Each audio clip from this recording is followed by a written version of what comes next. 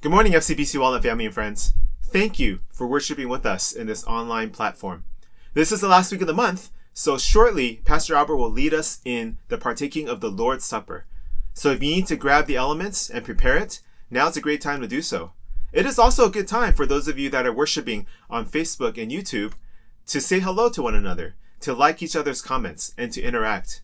I know it's not easy when we're apart in our homes, but this is one of the ways by which we can acknowledge and recognize and encourage and bless each other. So please go ahead and do that right now.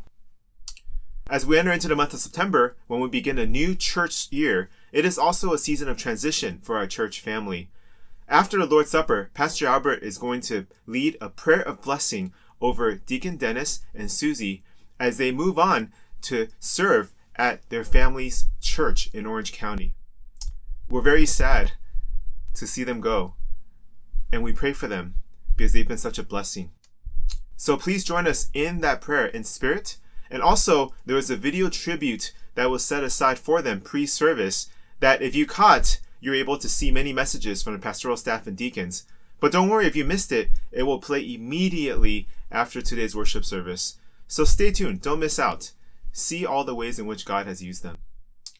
Along the way, Pastoral intern Ryan Wong will also be concluding his internship with us this week and finishing his final year of seminary interning at another church. This has been an ongoing process, and this is a time in which we want to bless him so that he can make the most out of his final year to grow and be stretched and be prepared for pastoral ministry. Pastor Hanley will go ahead and pray for Ryan before his sermon, so please join us in unity of heart in that as well. Now, back to reopening. We are in the final week of August, which also means it's the final week of our soft opening. This morning, we had another outdoor worship service in the parking lot. And as we continue to glean experience and train people and purchase equipment and expand our technology, we're getting ready now to be able to take the shift over away from pre-recording and onto live streaming. So here's what's going to happen next week. We're going to have the outdoor worship service in the parking lot at 8 a.m. Registration is required, but it is now open for all of you. More information to come. That service that will be live streamed on Zoom, which you can catch at home at 8 a.m., will then also be saved and edited so that it could be premiered on Facebook and YouTube at 10:30 with service starting at 10:45, just like this broadcast. And so stay tuned. We're going to try to keep everything as consistent as possible for you so you're able to prioritize the corporate worship of God's people in our homes. But then also, as we make changes and advances and make decisions, we will inform you as well. Now, at the same time as our switch to live streaming and Pastor Albert beginning the Senior Pastor Series in September, we are also opening up many groups in a season called Open Enrollment. So if you are not currently committed to a group, if you're thinking of maybe switching a group, if you're maybe considering a different type of group, whether a community group that's open to non-Christians or a small group that is meant for Christians to go deep in their walk with God, this month will give you the opportunity to do that. So more information will come this week, but there's going to be a link by which you can click on, then you can choose which groups that you're interested in so that we can facilitate a conversation between the leaders and you and see if you would be a good fit for a particular group or two. I'm excited about this because this allows us to regather together onto more than a campus, but to regather together as a church family in the midst of the community that we are in. So please be prayerful about this. At the end, you're connected to a church when you're connected to a group of people, more than if you attend a service, whether physically or online. So we look forward for you to be a part of this, to take your next step in following Jesus by committing to community through joining a group. Meanwhile, as we look ahead to this month, we still want to continue to encourage those of you who have elementary school kids down to kindergarten to sign up your children for Awana. Again, this is a regathering of God's people around His Word. And Awana is such a meaningful and intergenerational disciple-making ministry for our entire church. And so it's not too late to sign up. This weekend, materials were handed out, but it is not too late for you to still hop on and sign up your kids and participate as parents in the lives of your kids, memorizing scripture, thinking through its implications, and being taught in groups as well as being taught by more mature disciple makers who are teachers and counselors and mentors. So sign up. It would be a wonderful opportunity to begin the school year together in this fashion. Meanwhile, the Red Cross Blood Drive will be on October 16th. So if you're able to give or you want to volunteer, please go ahead and sign up with the Red Cross or email assimilation@fcbcwalnut.org. Finally, I want to be praying for us today as we're entering this season of change and transition. That God would take what He has done through our church and that He will help it to mature and blossom and bear fruit in this next season when we reopen our campus and we reopen our groups and we restart our school year and as we prepare for what is ahead of us. So I'll be praying for that today in the midst of all of this. And I also want to just give appreciation and acknowledgement to the team of audiovisual, of design, of the people that have put together the online worship services for the last 5 months. You have been diligent and faithful, and it has been a joy to work with you, communicate with you, and also make these online services possible. So as we transition to now a live stream and the preservation of that live stream for the online audience, many of us will continue to work together. But I want to acknowledge and appreciate you for the hard work that you've done, and you know who you are as we communicate every week. Please join me now in a word of prayer. Heavenly Father, we thank you so much, God, for this time that we have together. We thank you, Lord, for the privilege of seeing your faithfulness working out in our church family, especially during this month as we've been preparing for reopening. We thank you for all the things that we've been able to do and all the adjustments we've been able to make and all of the changes that has been needed, and yet all of the flexibility and the diligence of people involved to bring us back to 155 Fairway Drive and to open it up for the entire English congregation starting next week. We want to pray, Lord, that as we open, that you would unite our hearts through the Senior Pastor Series that Pastor Albert will begin next week. And we also want to pray, Father, for us to return and regather as a people through our connection to a group and commitment to the maturity and to the betterment and to the growth of a particular group of people. So help us, God, to take the next step if that's what we need to do.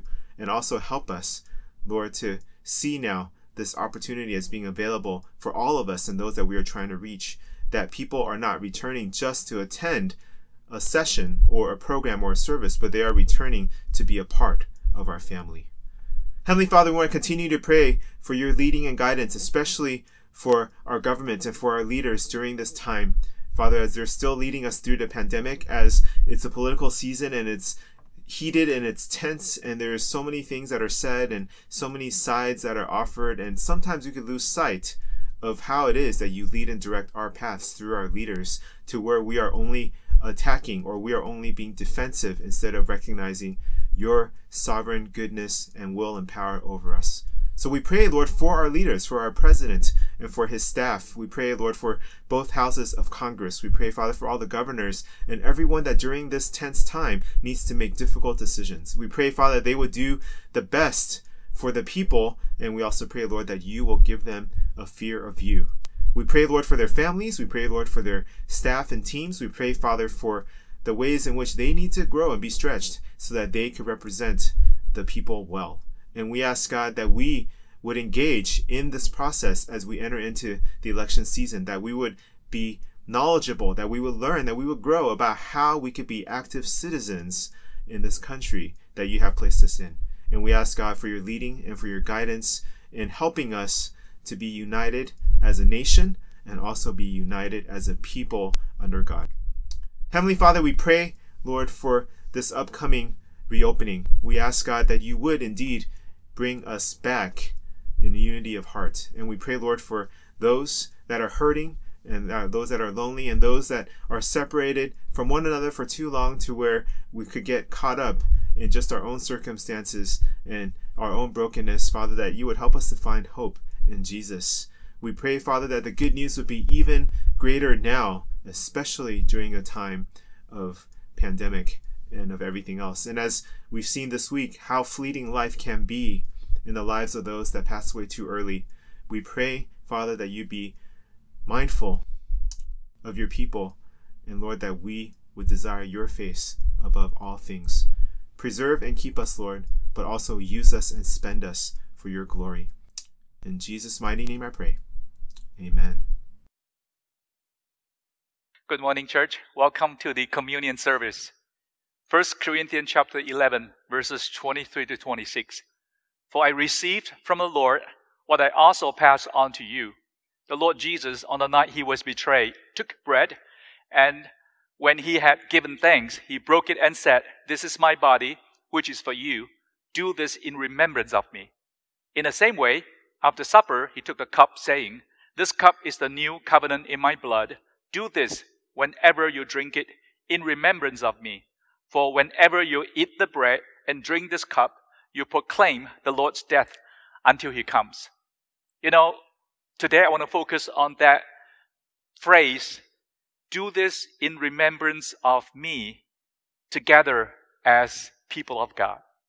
It's been about 5 months now we've been doing communion in our respective homes. And then we look forward to the time where we can come together to take the communion as a church body of Christ. This morning, some of our people who came back from the drive-in worship, they were able to experience that a little bit, not the whole body of Christ yet, but at least those who came back and observed the communion together. It is a meaningful reminder that we are one community. But brothers and sisters, let us look forward to the time where we can come back to the church and observe together as a whole body of Christ to remember the Lord and to come together to worship our great God. Okay, let me lead you in the time of confession before the Lord before we take the elements. Our Lord Jesus, we want to thank you for calling us together to remember you. The whole focus is on the Lord Jesus, on the cross of Jesus, on your salvation. And before we come together for the elements to remember your body and your blood, Lord, I pray that you will cleanse us from all unrighteousness, sins against God, sins against people, so that we can be sanctified and will be worthy to come together to remember the Lord, your goodness, your love, and your sacrifice on the cross. In Jesus' name we pray. Amen. I'm going to invite the congregation, those who are home, get your elements ready that you have prepared ahead of time. And if it is possible, I want to invite you to stand together and observe the Lord's Supper together as I lead you in the process. As the Bible says, Jesus took bread and said, "This is my body for you. Drink, eat in remembrance of me." Let's eat together to remember the Lord.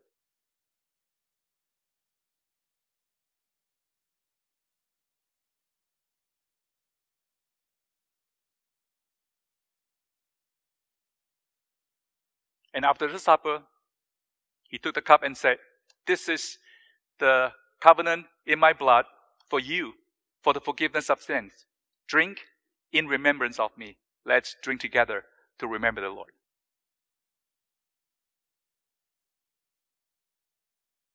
Let me close you in prayer, but today I want to bring you together to come to pray of blessing for our deacon Dennis and his wife Susie. This is the last Sunday for them to be with our church, and then next Sunday in September, they will be moving on to the church that his son-in-law Jonathan and his daughter Julia will be at. And we just want to bless them. And also today is the last Sunday that Ryan Wong, our youth intern, who will be with our church, and he will also move on to another church for his internship at Bethany Baptist Church. So together we want to bless them. So I want to invite you to keep standing, or if you are sitting, but stand if possible, and just stretch your hands. Let me lead you in a prayer of blessing for them. Lord Jesus, we want to thank you that in the midst of observing the Lord's Supper, in the midst of showing our unity in Christ, we are able to bless our two brothers. We want to bless our deacon Dennis and his wife Susie as they move on to another church. Continue to be in the kingdom of God. continue to be in the presence of God, but serving in another location. We ask for your blessing that they will continue to be faithful. They will continue to be a blessing for the brothers and sisters in Lighthouse Community Church. And for whatever ministry that you have prepared for them, Lord, I pray that you will use them just as you have used them in FCBC Walnut. We pray for God's blessing and for God's presence and for God's empowerment as they serve you in that new church. Lord, we also want to bless Ryan Wong. We want to thank you for his 3 years of internship in our church, blessing our youth, committing his life to care, to counsel, and to journey together with them. We ask for your blessing as well on Ryan as he continues to study at Gateway Seminary, as he continues to serve at Bethany Baptist Church. I pray, Lord, that you will use him to bless the ministry, to bless the people, and continue to equip himself to be used by God as a minister of the gospel when he graduates from Gateway Seminary. Thank you for blessing them and blessing our church as well, that we will also journey strong and be faithful to the Lord as we continue to walk with you. In Jesus' name we pray. Amen. Let us conclude with the Lord's Prayer together. Our Father, who art in heaven, hallowed be thy name. Thy kingdom come, thy will be done on earth as it is in heaven. Give us this day our daily bread, and forgive us our debts, as we also have forgiven our debtors. Lead us not into temptation, but deliver us from the evil one. For thy is the kingdom, and the power, and the glory forever. Amen. You may be seated. Hello, FCBC Walnut. Before we jump into our sermon this morning, I want to take a moment just to recognize and thank our pastoral intern, Ryan Matthew Wong. This is actually Ryan's last Sunday worshiping with us officially, and his internship has concluded. And I just want to say, Ryan, thank you so much for your fidelity to our youth ministry, just investing in our students in the areas of discipleship, preaching, counseling and care, and leadership. And I know that all of us as parents and all of our English congregation especially, we just want to thank you. Ryan will be moving on to continue ministry with another local church, a solid church that he'll be serving and learning there. And so I want to take a moment just to praise God for Ryan's investment in our youth and in our church. And I want to pray a prayer of blessing over him. So if you'll bow your heads with me and join me for a word of prayer. Father, we just are so grateful for our brother, Ryan Matthew Wong. He grew up in our church and went away to college. Then he came back, Father, on fire to preach the Word of God and to make disciples for your Son. And Lord, we're just thankful for the past few years where we were able to work with him. And I'm just personally grateful for the times where I was able to meet with him and where we would talk about life, ministry, calling, preaching, and all the various topics that come with ministry. Father, we just want to pray a prayer of blessing over him as he goes forth and continues to learn and continues to minister at another church locally. And so, Father, we just want to pray, Lord, that you would be with him. We want to pray, Lord, we know that the youth whom he has impacted will miss him dearly. And so we want to pray, Lord, that the youth would continue to carry on the legacy of the fruits of discipleship that Ryan has invested in him. And we know, Lord, that in our world, in our society today, that contact and communication can be kept quite easily. So, Lord, we pray that the relationships would continue to be built up. And, Lord, we just pray that you would bless Ryan, Lord. We are so grateful for him. In Jesus' name we pray. Amen. Well, today we are concluding our series from the book of Ezra. And it's actually going to be a much shorter message today. We have our Lord's Supper. For our outdoor service, we have the Mandarin service coming after. But for those of you who I'm preaching to right now, we are online. So we do have a little bit more liberty to dig a little deeper into the application. But Ezra has been such a challenging book to go through. And Ezra actually ends with quite a tragic conclusion, if you will. Anticlimactic is probably the right word. And so we saw what happened last week. We saw that Israel had a surface issue of intermarriage. But the deeper issue was idolatry. That first, the hearts of many of these Jewish men were driven by idolatry. They did not love God. They did not worship Yahweh. And so that's why their hearts were drawn towards violating the law and taking foreign wives. Then we saw that the problem was not so much marrying a foreigner, but that these foreign wives brought in foreign idols that caused these Jewish men, many of them spiritual leaders, to leave Yahweh and to worship these false idols. And very quickly, this idolatry would creep in and it would destroy the identity of Israel as the corporate people of God. In other words, Israel would one day fail to be the covenant people of God if they did not put a stop to the idolatry at hand. And we saw last week, the big idea from last week's message was that the real crisis is trying to deal with sin apart from Christ. The real crisis was not so much intermarriage or idolatry. Those are serious sins. But the real crisis is that they had no lasting solution. They had the law of Moses, which is good in and of itself. But the law is not meant to heal sin or to remedy sin. The law was meant to point out sin and to condemn sin. And so they were left condemned, and that's what happened. They had to make a drastic or take a drastic measure, and they caused all of these Jewish men to go and send away their foreign wives and the children that were involved in those foreign marriages. And this was tragic. Families were broken. People's hearts were broken. And this would lead to many generations of crisis for Israel. And so I've entitled our message today, Crisis Amplifies the Need for Christ Part 2. Crisis amplifies the need for Christ Part 2. And so if you have God's Word, will you take it and will you turn with me to Ezra chapter 10 once again? And today we are in verses 18 to 44. Ezra chapter 10 verses 18 to 44. And you'll notice a long list of names. Now we're not going to read every single name, but there's a long list of names. And so there's one point today, a big idea, and plenty of application. So point number one point is the shameful record. If you're taking notes, the shameful record. And I give you this point because that's the purpose of this list of names. The purpose of including this long list of names serves as a record of shame. Why else would you record the names of the men who were guilty of intermarriage and idolatry?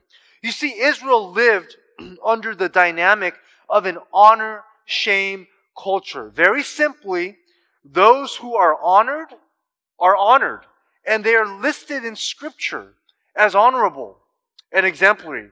And those who are shamed, many times, their sins are recorded. Now, that's what I love about the Bible. The Bible does not hide the sins of even some of their great leaders. When Moses was sinful, it is recorded. When Abraham did something shameful, it is recorded. When Jacob is sinful, it is recorded. And when David sinned, it is recorded. So you see the sins of Israel. It's not hidden. It is recorded. And this is an honor-shame dynamic. But of this name list, there are approximately 110 names, approximately. Now, what's key to remember and to point out is the 17 are priests, 10 are Levites, and 83 of them Israelites. So approximately 27 of the 83 are spiritual leaders. Now, considering that 110 names, this is a very small percentage compared to the total of returnees, but we know that it takes very little to spread and create a spiritual epidemic for all of Israel. So the threat of idolatry, polluting like a virus and spreading and destroying the community of Israel was very real. Now, notice verse 18. Notice in verse 18, it says, some of the sons of the priest who had married foreign women, and it gives you a list of names, right? And I did not list all those names, but you see right there that that there were some of the sons of the priest. And then you see in verse 19, they pledged themselves to put away their wives, and their guilt offering was a ram of the flock for their guilt. So as we explained last week, they had to put away. This was not the same Hebrew word used for divorce. These were not legitimately marriages. They were dwelling with these foreign wives. And so in obedience to the law, they put them away. They send them away. Now, you notice that verses 23, 24, and 25, once again, what I put on the slide for you is not the full verse, but I just want you to see. It says, of the Levites, spiritual leaders, right? And it gives you a list of name of the Levites. Verse 24, of the singers, these are the worship leaders. And it gives you a list of the names. And then in verse 25 and on, it says a list of names, and it says of Israel, the rest of the people of Israel. Now, I want you to imagine, of the Levites, what if all of the pastors in the Christian church are the ones who are guilty of intermarriage and idolatry? And then the singers, what if all of the worship leaders, those leading musical praise, are guilty of intermarriage and idolatry? What would that say about the entire corporate, you could say the church, if you will, universal? And then you could say local churches. What would that say about us? If the spiritual leaders are leading the way in terms of hearts turning away from Yahweh, then this leads obviously to no way, right? There is no way. There is worship. There is a worship of no way. There is no worship happening. And this impacted the people. Now we know that Ezra coming into this scene, as we explained last week, this did not happen under his watch. And the people coming back with him, this did not happen with them. And we know that there's always a remnant of faithful people who abhorred idolatry. And they abhorred the sexual immorality that happened. And so there are people who are faithful. But here, the spiritual leaders and this 110, this number of 110, they were ruining it for everyone.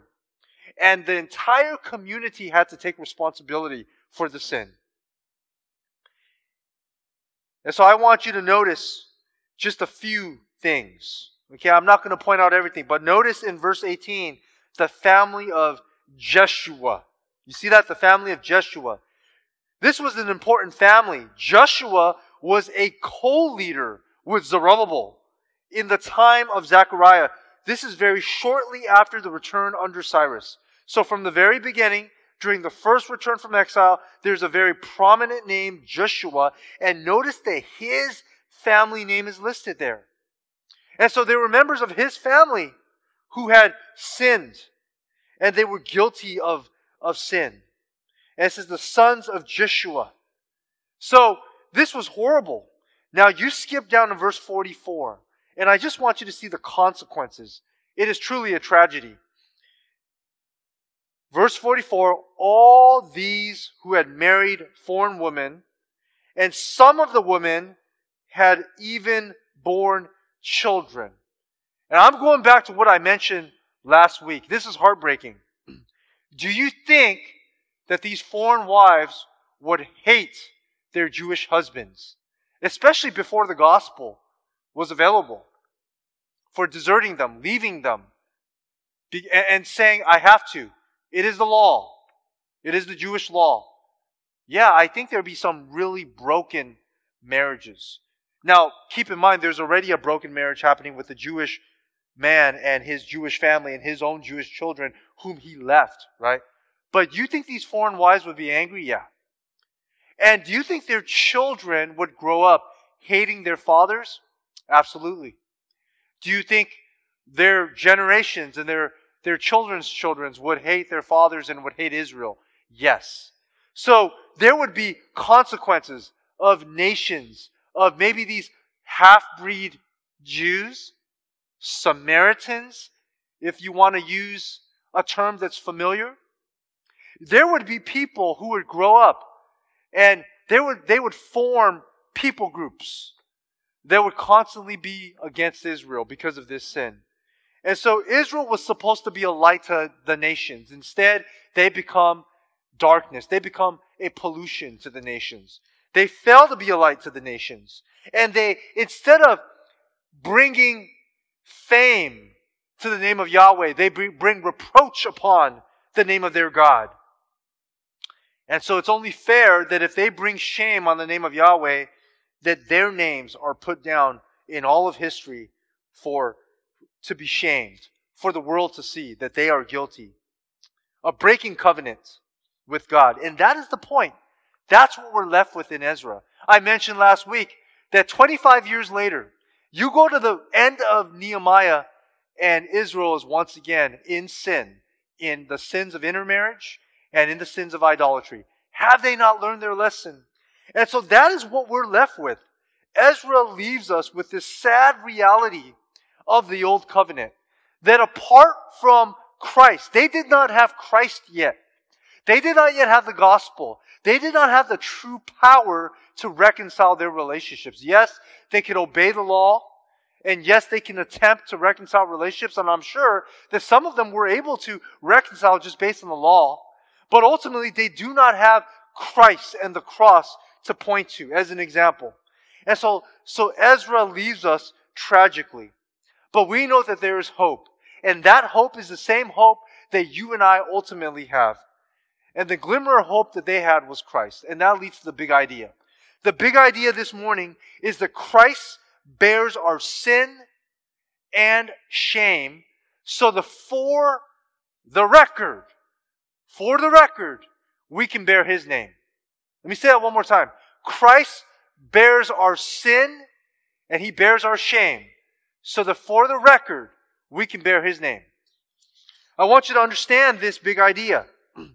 That again, the purpose of this list of names is to put on record for all of human history the guilty parties here. But if you and I believe in Christ, even if you've committed a crime and you're in prison, that's shameful. But if you repent and if you and I turn to Christ, what happens? We don't go down in history, at least in God's book, and we are not included in the names of those who are ashamed and guilty. Yes, the world might know of our sins. But if you repent and if you turn to Christ, you bear His name. There's only one guilty name that goes down in history for you, and that's Christ. When Christ hung on that cross, God the Father saw Him as guilty. And as He hung on that cross, all of our names was there. He was paying for our sins. And all of the shame that we deserved, He was bearing. The Father turned His face away from His Son. And so, those of us who turn to Christ, we don't bear the name of guilty shame. Instead, we bear the name of Christ because He bore our shameful names. That's the gospel of Jesus Christ.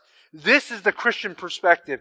This is what Ezra and Nehemiah's audience did not have. Now, you and I, we are all guilty. Maybe not of intermarriage for many of you.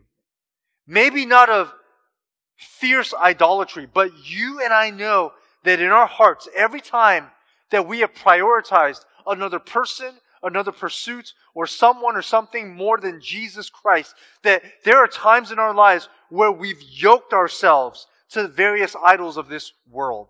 And every time we sin, technically, we give ourselves over to spiritual adultery because our hearts are given over to a foreign god in a sense of various idols of this world. But yet all we need to do is to truly confess our sin and to repent, which means to turn to Christ, to surrender to Him. And what happens? He forgives us. And He does not list our names among the guilty. And I want to give you 3 simple applications. 3 applications that help us understand shame, to help us understand the power of shame as an emotion, to address how the world uses shame, and how Christians must not fall into this trap, and how we have hope in Jesus Christ. So, application number 1, first, shame separates us from God. That is the function of shame. Shame did not come from God. Shame came from Satan. Shame makes us hide from God, actually. God does not want us to be ashamed because He wants us to instead feel guilty sorrow over our sin and to turn to Him. because He's the only one who can heal us and restore us. But instead, you know what shame does? When you sin, when you and I sin, it's really hard to sing songs to Jesus with a clear conscience. It's really hard to pray.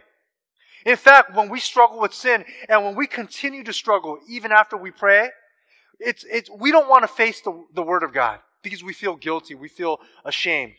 When you sin against someone, it's hard to face them because you feel ashamed. And so when you sin, you don't want the world to see you because it's shameful. So what do? You hide. You see what shame does for you and me? You know, it seems like when we're in the moment of sin, we're not that ashamed. In fact, we're either driven by our anger, we're driven by our lust, we're driven by our pride, we're driven by the moment and our emotions. It's only after the sin that we are left in shambles and we're left to pick up the pieces and the consequences of our sin. The consequences were real. They had to deal with broken families. They must have been ashamed, these men. See, it's only after the sin becomes real and the light shows how dark the sin is. That's when the reality kicks in and sin and shame leaves you there, hiding from God, running from God, because you don't want to face God and you don't want to face people. And that's why when we are afraid of being ashamed, we want to cover up our sin. You see, corruption in this world is that people know right or wrong. And the fact that they try to cover up their sin is because, one, they don't want to face the consequences, but naturally they are ashamed. And that's why the human race struggles with shame. It goes back to the Garden of Eden. What happened in the Garden of Eden? When Adam and Eve sinned, God came looking for them. Because that's what a good God does. He pursues His people. And what were they doing? Adam and Eve were hiding from God for the very first time. Who taught them how to hide from God? It's sin. Sin entered in, and they realized something was wrong. They realized God is holy, and so they're hiding from God. And not only that, that is the very first time that Adam and Eve recognized that they were naked. And so they made clothing out of some of the plants, and they tried to cover themselves, which was insufficient. But they tried to cover their own sin, and they couldn't, and God had to cover their sin. Okay, so Adam and Eve sinned. That's what happened. You see, but Jesus comes and He covers our sin, right? And so what happens before Jesus comes is that we all bear the shame of Adam's sin, and we go on trying to cover up our own sin, right? We're all from the human race. We're all from Adam. We all descend from Adam. And so we cover up our sin. Now, Christ, because we bear His name, we no longer cover up our own shame and our own sin. Christ covers us. That's the first thing. The first application is the shame separates us from God. Shame makes us hide from God. And fear of being shamed makes us want to cover up our own sin, but we can't cover up our own shame and our own sin. Secondly, culturally, the cultural and societal use of shame flows from the fall. Okay?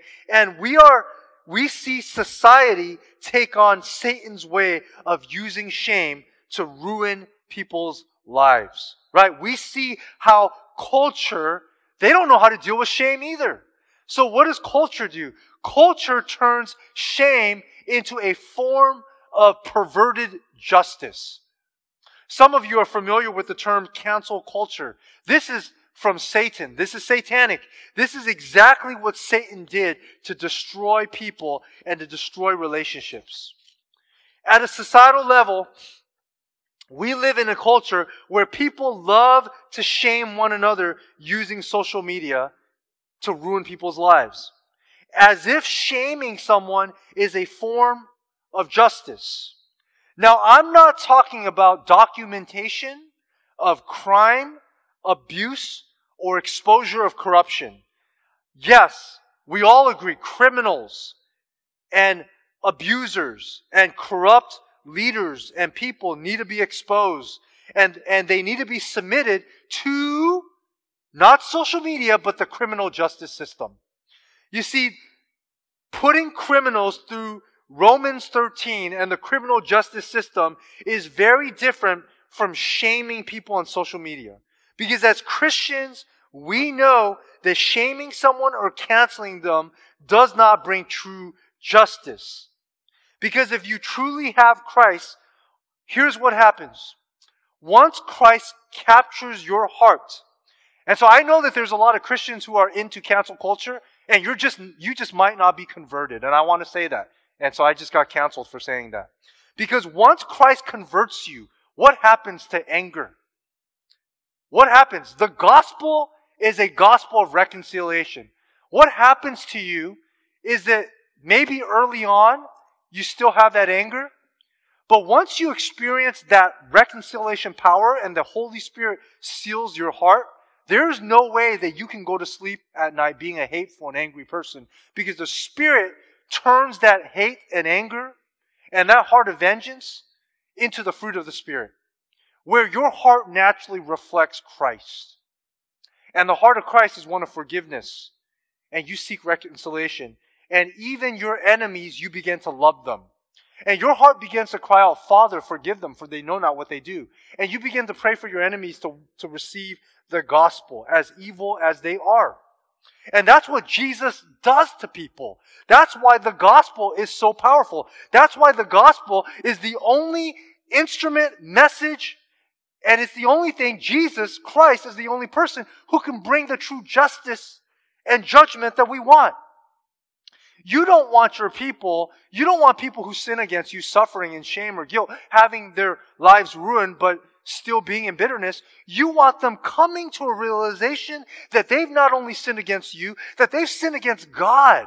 That's what you want. And you want them repenting and even confessing to you and wanting to reconcile, because they realize that there is truth and there is a God, and they become new creatures in Christ. And if that happens in society more and more, if people come to Christ, then you're going to see a change in society. We know that's easier said than done, and we know that that's a little bit of a utopian thinking, but we have to believe in the power of the gospel and in the power of the church. That's the second thing, is that society has misused shame in a shameful way because they don't understand how to deal with shame, because they don't have the gospel. And many Christians have turned in some ways to cancel culture as well, because they too don't have the gospel and they are not converted. And so feel free to engage with me on that. Thirdly, personally, we must consider the connection of shame and our reputation. I want you to think of what happens when your name is associated with sin. When you commit a crime, it goes on your record. Why? Because then your life gets ruined. You have a felony, it's very hard to get a job. It's very hard to get a job. When you commit plagiarism, your name goes on the record in academia. And it's really hard to get into higher education or to publish. When you're in the publishing world and you plagiarize, or when you're in the recording world and you plagiarize, your name is tarnished. Now, some of this is part of criminal justice, right? When you cheat in sports, your name is tarnished and you get disqualified. These are all legal ways, and these are ways where your reputation is ruined. And your name becomes somewhat associated with cheating. Yeah, when you hear the name Lance Armstrong, what comes to mind? When you hear the name Barry Bonds or Pete Rose, what comes to mind? Now, when you hear the phrase Houston Astros, what comes to mind? Cheaters, right? Now, I'm not hating on Houston Astros fans. I'm just using a relevant example in sports. There are cheaters out there, and the name gets used and tarnished. Now, you understand this. Now, when you hear of pastors, spiritual leaders who fall into adultery, abuse of power, and they fall out of ministry, their name gets shamed. And their churches get shamed as well. Now, that's how our world works. There's an association with your name and shame. And for some of you, you come from cultures where you understand that if you get bad grades, or if you aren't successful in society, or if you do something wrong, your family disowns you because they are ashamed. that you bear the last name or the surname of the family. Now, what kind of Savior, then, would want to bear our shame? What kind of God, knowing all of our dirty sins and all of our family history and everything that's gone wrong in our lives, would want to say, I want that individual. That is my child. I've given you this illustration before, but I remember going to the principal's office more than anyone could count. I know I went to the principal a lot as an elementary school student, a few times in junior high school. And I know that every single time they had my mama speed dial, she'd come into the office and have to claim me and say that, yeah, that's my son, that's my child. And obviously I'd get in trouble. Imagine God. Every time we sin, and people look at us and say, look, you hypocrite, you call yourself a Christian. Now, we have two options. We can say, yeah, you're right. I'm a hypocrite. I've made a mistake again. I'm not perfect. I can't be a Christian. And you can walk away.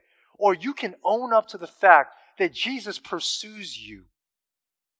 And if you're willing to confess your sin and repent, Jesus, what kind of God just claims you and says, yeah, he or she is a Christian. Yes, that is my son, guilty of sin. That is my daughter, guilty of sin. And I am going to claim him or her. And I am going to restore him or her. Because that's the only way that Jesus is going to change us. What kind of God would do that? What kind of Savior would bear the reproach of our sin? I want you to just close your eyes if you need to and imagine yourself that first Good Friday. I want you to imagine yourself before the cross. What if that was you? What if you're there, pinned up, treated like a criminal? You're naked, just like they were in the garden. You're ashamed. You know you're innocent. But people are hurling insults at you. You've been beaten. You've been abused. Torn away from your loved ones. Even your friends have turned away from you. And even your closest friends, let's call them Peter. One of your supposed friends, Judas, let's call him, betrayed you. But your other friend, Peter, has denied you, cursing himself, saying, I don't know this person. Imagine that. All these sins that you did not commit, sexual immorality, rape, abuse. Think of the most heinous sins in this world, murder. Right? You're like, that's not me, that's not me. Liar, proud, abuser, all these things, sexual abuser. I mean, Jesus died for some of these people who have repented and they're coming back to him. So all these heinous sins being thrown at you, your name being tarnished, your family hearing this, your father turning away from you, cannot look upon you. That's Jesus. That's what he bore. He was silent because he knew that he would pay for your sin.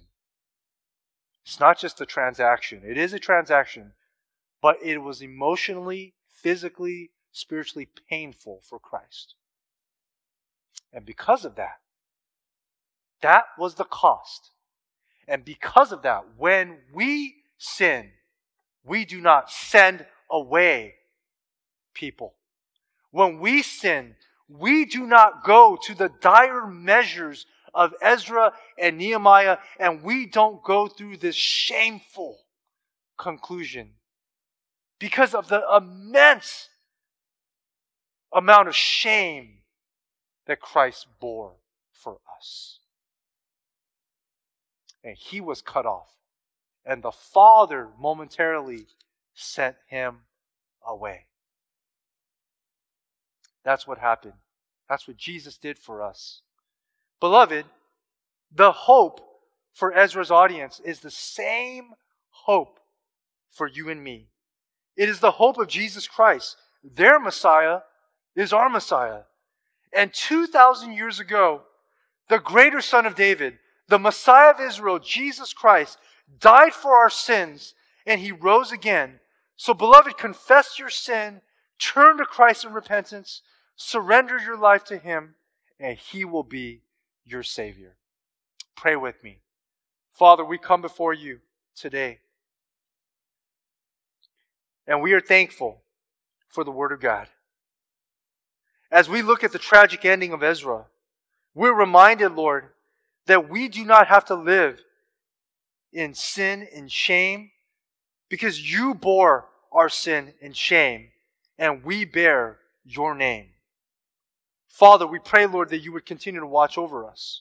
We pray, Lord, that you would save anybody who watches this sermon who does not know you as their personal Lord and Savior. That you would draw them to the saving knowledge of your Son, because He is the only hope for our world and our nation. It's in Jesus' name that we pray. Amen. Beloved, will you please rise where you are, and let me send you out with a benediction. May the grace of our Lord Jesus Christ and the love of God the Father and the communion of the Holy Spirit be with you all. Go in God's peace. Amen.